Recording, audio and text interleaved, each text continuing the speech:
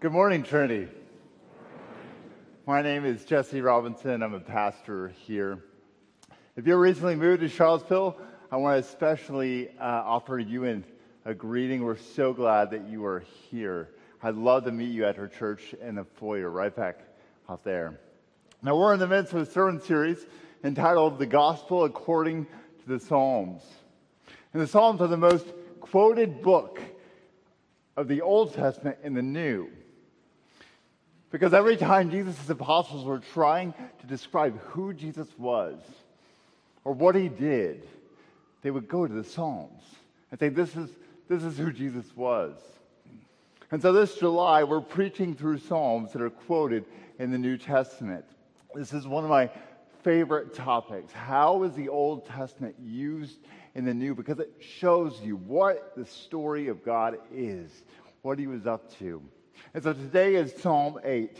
Please, if you have a Bible, turn there to Psalm chapter 8, or you can look on in your bulletin. Psalm 8 is quoted in Hebrews 2, which is also in your bulletin, but we'll save that reading for later in the sermon. So Psalm 8. Psalm 8. O Lord, our Lord, how majestic is your name in all the earth. You have set your glory above the heavens. Out of the mouths of babies and infants, you have established strength because of your foes to still the enemy and the avenger. When I look at your heavens, the work of your fingers, the moon and the stars which you have set in place, what is man that you are mindful of him?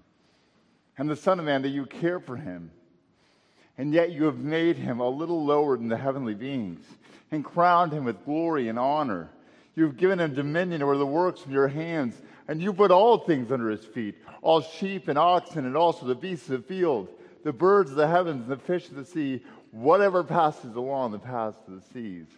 O Lord, our Lord, how majestic is your name in all the earth. Would you pray with me? Oh Lord, we do acknowledge you've heard our words this morning that you are majestic. And so we pray for nothing less in this sermon, that we would see your majesty even clearer, that you would be high and lifted up. Oh Lord, may these words in my mouth and this meditation in my heart be pleasing in your sight. Oh Lord, my rock and my redeemer. Amen. There's probably no educator more responsible for the modern American university than Charles Eliot. Eliot transformed Harvard College into the premier research university as president in the decades after the Civil War. Eliot led Harvard in pioneering the elective system and in establishing graduate education. Before, America didn't have that. In the midst of the many expansions, Harvard was building a new building to house the philosophy department. It was to be entitled Emerson Hall, named after Ralph Waldo Emerson, the great American philosopher and Harvard alum. As plans proceeded for Emerson Hall, Eliot asked a committee of faculty, including the preeminent philosopher William James, what inscription should go above the door. James and company recommended the Greek philosopher Protagoras. His quote, "Man is the measure of all things." Man is the measure of all things. You see, it was fitting for the age. This was the first great era of American secularization. A whole generation of American intellectuals had seen the church split over slavery, all referencing their Bible to defend their position. As they lost faith. They lost faith in the church and the Bible. And the universities were formed, turning away from the Lord. Man is the measure of all things. You can imagine James' surprise then when Eliot chose another line to Don Emerson. Psalm 8:4. What is man that thou art mindful of him? And there's a proverbial fork in the road, philosophical fork in the road between those two sayings, isn't there? What is man that you are mindful of him? It's a question to God, saying if we're going to know anything about who we are, we need to begin asking the one who made us. There's a massive chasm between that and man as the measure of all things. And that man stands on his own. It's actually more fitting inscription, probably, given the direction of Harvard University. But we face considerable cultural confusion regarding the question that Psalm 8 asks, what is man? Critics like Marx to Foucault claim the question itself is absurd. You cannot define humanity, and any definition is a power play by the oppressor. And friends, the Academy has largely agreed, emphasizing human difference and subjectivity. The Academy withholds judgment on the nature of humanity, but it spends incredible intellect and money on questions of race and gender and sexuality. You see, if man is the measure of all things, then what we're left with is radical subjectivity. All we have is, who do I think I am? Each of us should determine what is true of his or her humanity, and that's exactly what has happened. It's called expressive individualism, and it permeates our culture. Supreme Court Justice Anthony Kennedy articulated this exquisitely. He says, at the heart of liberty is the right to define one's own concept of existence, of meaning, of the universe, and of the mystery of human life. We allegedly, according to Kennedy, had the right to define the mystery of human life, each one of us, for our own. It's not far from Protagoras to Anthony Kennedy. But what if there are profound answers to the question, what is man? What does it mean to be human? What if each generation doesn't need to invent new answers to that perennial question?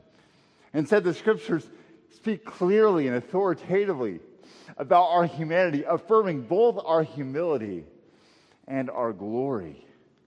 And so we're going to look at three answers that Psalm gives us to this question, what is man? And then we'll end with Hebrews 2. So that's 4 points, 3 in Psalm 8, and then Hebrews. So first point, what is man? To be human is to praise glory. To praise glory, for you note takers. We are most human. We are praising glory. And we see this in verses 1 and 9. The psalm begins and ends with this verse of praise. We've sung it several times today. O Lord, our Lord, how majestic is your name in all the earth. The psalm begins and ends with worship. And so before we begin, we need to know that the question, what is man? It needs to be bookended by the praise of God's great majesty over all the earth. The term Homo sapien, the technical scientific term for humanity, was first penned by Carl Linnaeus, an 18th century Swedish taxonomist. He created the modern version of having the genus and species, those two words of classification. And he was an Enlightenment figure. So it makes sense that he named humanity for its capacity to know. Sapien, it means knowledge, wisdom. We are knowing creatures. But what if there is something deeper, more basic to our nature than mere knowing? And the Christian Bible says there is. It says that we are first and foremost worshiping creatures. The more fitting classification is not Homo sapien, but Homo adorans, the adoring creature, the adoring man, the worshiping man. David Foster Wallace, this brilliant creative writer, he authored the book Infinite Jest, which no one has actually read the whole thing. He gave the commencement speech at Kenyon College in 2005. Now, Wallace was not a confessing Christian. But listen to how he affirms this Homo adorans, the fact that we're worshiping creatures. He says, in the day-to-day trenches of adult life, there's actually no such thing as atheism. There's no such thing as not worshiping. Everybody worships. The only choice we get is what to worship. Do you hear that? What is man? Man is a being that worships, that values, that glorifies, that praises. And our worship is attracted to those things that we find most glorious. We're glory seekers. Every one of you is. Though we differ in what we might find worthy of glory. Some find glory in wine. Others in the hoppiest IPAs. And still others are Southern Baptists. That was a joke. They don't drink. Some find glory in Bach.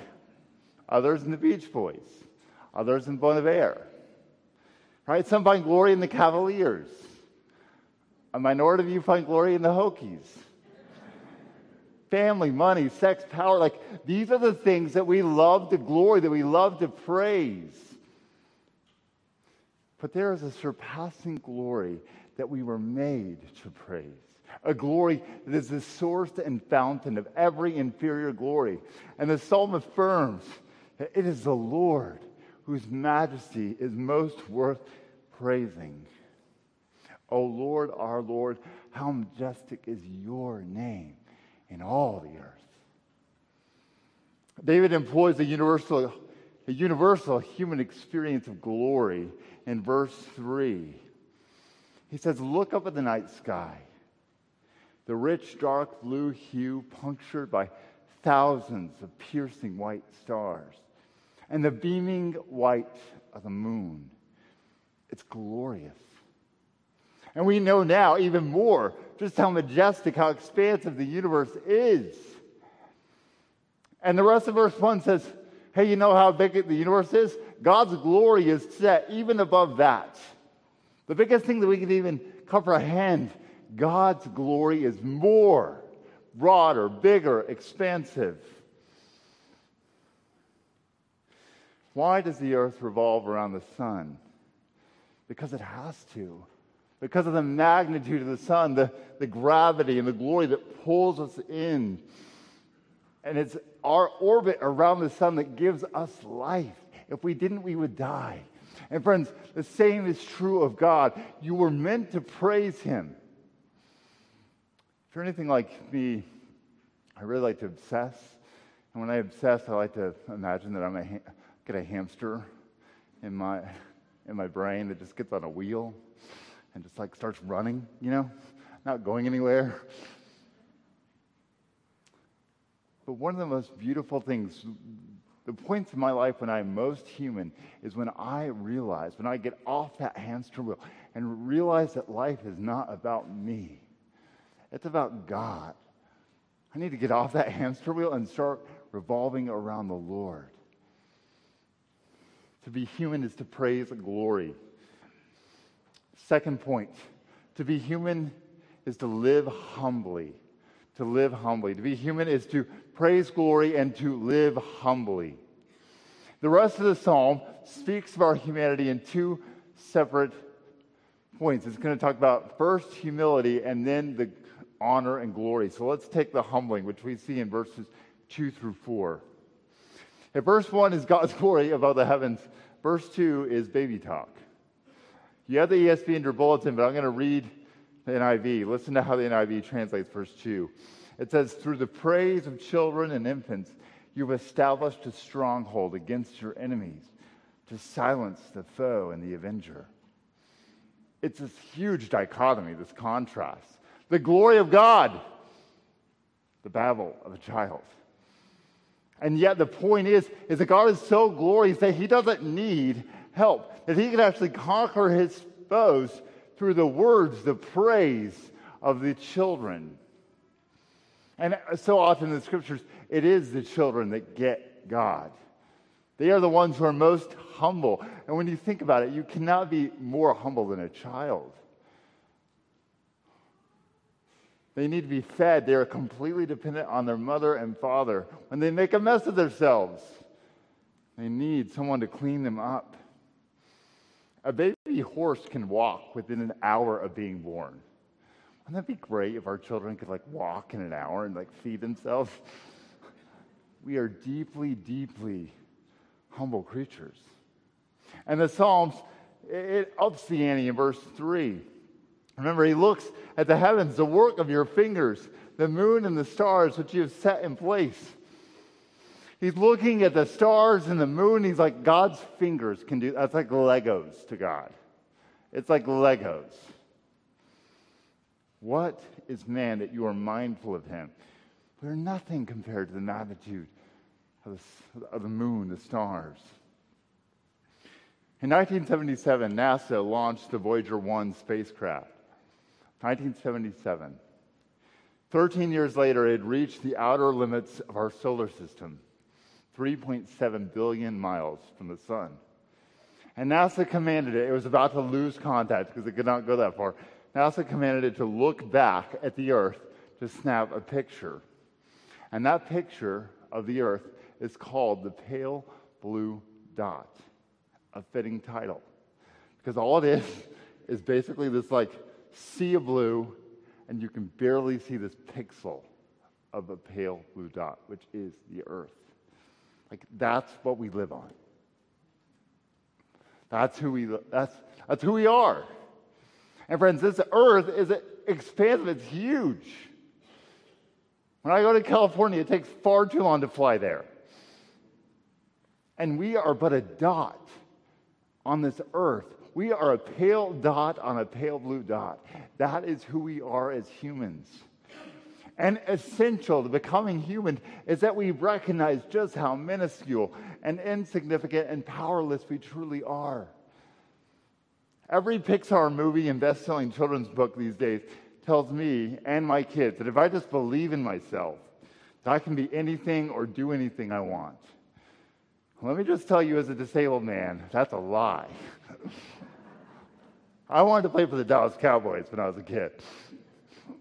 Maybe I just didn't believe enough. But to be human, friends, is to be profoundly limited and powerless, to be weak. And to recognize our limits is actually to live in to our humanity. The people that I know that can admit their weakness, who are even content in their weakness, they're the most human, happy, peaceful people. There's no pretension. There's no pretending. Recognizing our limits, living into those limits. For example, to be human is not to be anxious about tomorrow. Like, what do you know about tomorrow? You don't, because you're human. And the more that you make peace with that and trust the Lord, the more human you become. The humbling nature of our humanity would be terrifying if there was not a God who cares for us in our powerlessness. And we see this. This is the good news. Look at verse 4. What is man that you are mindful of him? And the Son of Man that you care for him? Remember that God that was above all the heavens, his glory. He is the one who cares for you. He thinks of you. He's mindful of you. I'll just encourage you just to change that, to meditate. Change verse 4 and to put it in the first person. Who am I that you are mindful of me? Who am I that you care for me? Friends, to be human is to think humbly. That leads us to our third point. To be human is to rule honorably. To rule honorably.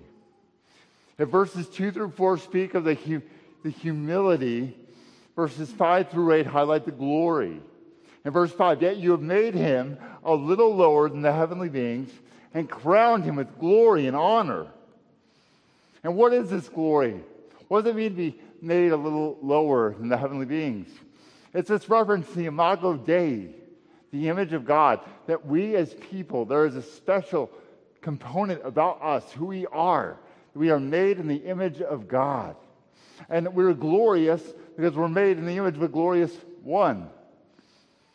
And verse 6 fills out this vocation the Lord has given us, what it means to be his image.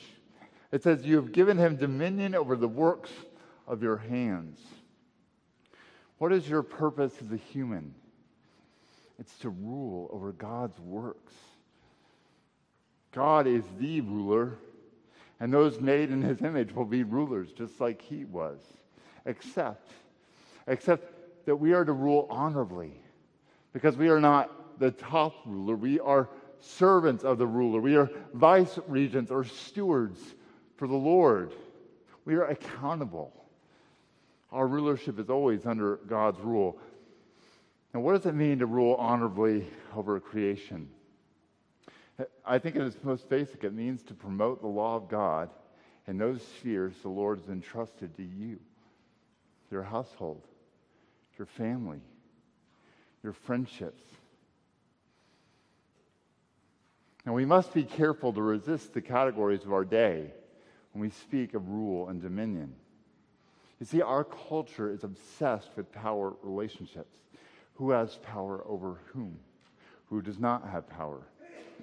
And friends, listen to me here. The church must think unrelentingly biblical about these things and not give in to the slogans of the cultural left or right. The scriptures acknowledge that some people, some categories of people are indeed powerless, and he calls God's people to care and protect them.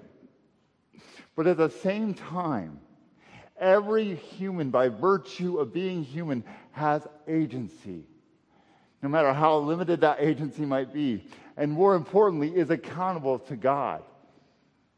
The emphasis of the scriptures is always to be faithful with what little agency we have. And the limits of our agency are always an invitation to prayer and trust in the Lord, whose agency is unlimited. And then the scriptures, the most important sphere of rule, and indeed the priority, is yourself. It's yourself. Those who are most human are the self-controlled. You might remember Esau and Jacob from Sunday school way back. Genesis calls Esau a man of the field. A man of the field. And this is not a compliment to Esau. This is not a Windleberry farmer here. It means, because that phrase of the field is usually ascribed to beasts of the field. And if you remember, Esau is hairy. He also lacks self-control. He's so hungry that he gives up his birthright in this impulsive decision. In other words, Esau is not living a human life. He's less than human. He's not living with self-control and virtue. And that's what being human is. It's living with self-control under the lordship of God. You perhaps heard that 50% of leadership needs to be spent on yourself. Like, you need to lead yourself. Fathers and mothers, you cannot rule your children if you're not ruling yourself with honor. Friends, this is what it means to be human. To praise glory, to live humbly, and to rule honorably. And every bit of that is meant to be lived before God. If we are the Imago Dei, if we are the image of God, then we must live constantly before his presence. That's why the psalmist begins and ends his meditation on the Lord. Now, finally, and this is my last point, with 2 bonus subpoints. Okay? 2 bonus subpoints. Tricky. How does Hebrews 2 answer the question, what is man? So let me give you some quick context. The book of Hebrews, right out of the gate, declares that Jesus is the divine Son of God who is supreme over all. And he spent the whole chapter 1 and up to where we're about to read saying, angels, how terrifying angels are that people bow to them every time they see them? Like, Jesus is way more supreme than them.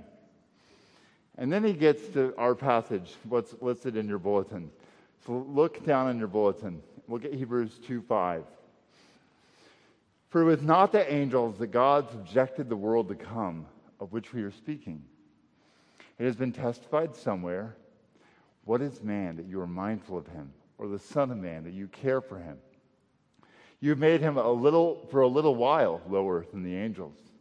You've crowned him with glory and honor, putting everything in subjection under his feet. Now, in putting everything in subjection to him, he left nothing outside his control. At present, we do not yet see everything in subjection to him, But what we do see is him who for a little while was made lower than the angels, namely Jesus, crowned with glory and honor because of the suffering of death. Pause there. Pause there. What is Hebrews saying? It's just quoted Psalm 8. And it says, this is about Jesus. It's about Jesus. He is the man. He is the Son of Man, which is, by the way, the title that Jesus used most for himself. And he indeed was made for a little while lower than the angels. God has experienced the humility of being a human. And because of his death and resurrection, it says, God the Father has crowned him, giving him the name that is above every name. He is the Lord whose name is majestic in all the earth. Have you ever wondered why the Gospels begin, the Synoptic Gospels begin, with Jesus declaring the kingdom of God or the kingdom of heaven? Wasn't God always ruling? The Old Testament seems to say so. So what's different about Jesus? Why is Jesus bringing the kingdom of heaven? It's because the Lord had always intended that humans rule the earth. And so when the kingdom of God, when the kingdom of heaven comes, what that means is that Jesus is coming and restoring the rightful rule of humans over the kingdom of God. That's what's happening in the Gospels. And even though Harvard's Charles Eliot chose Psalm 8:4, he fundamentally misunderstood its meaning. You see, Charles Eliot was a Unitarian. He did not believe in the divinity of Jesus Christ and the Trinity. Psalm 8 could not have been about Jesus for him. But that's the whole point of this psalm according to Hebrews and Paul in 1 Corinthians 15.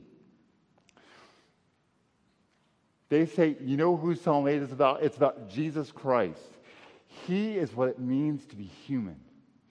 Do you want to be truly human? Then look at him. Look at his life. His life is not just a way of being human. It is the way, the truth, and the life. And that's the uniqueness of Christianity. You see, many religions recognize that there is something terribly wrong with our humanity, but none declare that God himself came down to do something about it. What is man? It's Jesus. Now here's our two final bonus points. We learn two more essential facts about being human in the next lines of Hebrews. Look back at verse 9, the last section of verse 9. So that by the grace of God, he might taste death for everyone. To be human is to be in need of God's grace. That's what it means to be human. You see, we live less than human lives so often. In fact, that is our default. Remember, to be human is to praise the glory of God. But the scriptures say that we fall short of the glory of God. That's what sin is and does. And to fall short of God's glory is actually to fall short of our humanity, which is the image of God. You see, we live in a Copernican universe where the glory of God is rightly at the center of the universe. But every one of us have foolishly pretend that we live in a Ptolemaic universe in which everyone is revolving around me. Right? You're just sub-characters and I'm the main character. And I'm your sub-character, right? We don't live according to our humanity.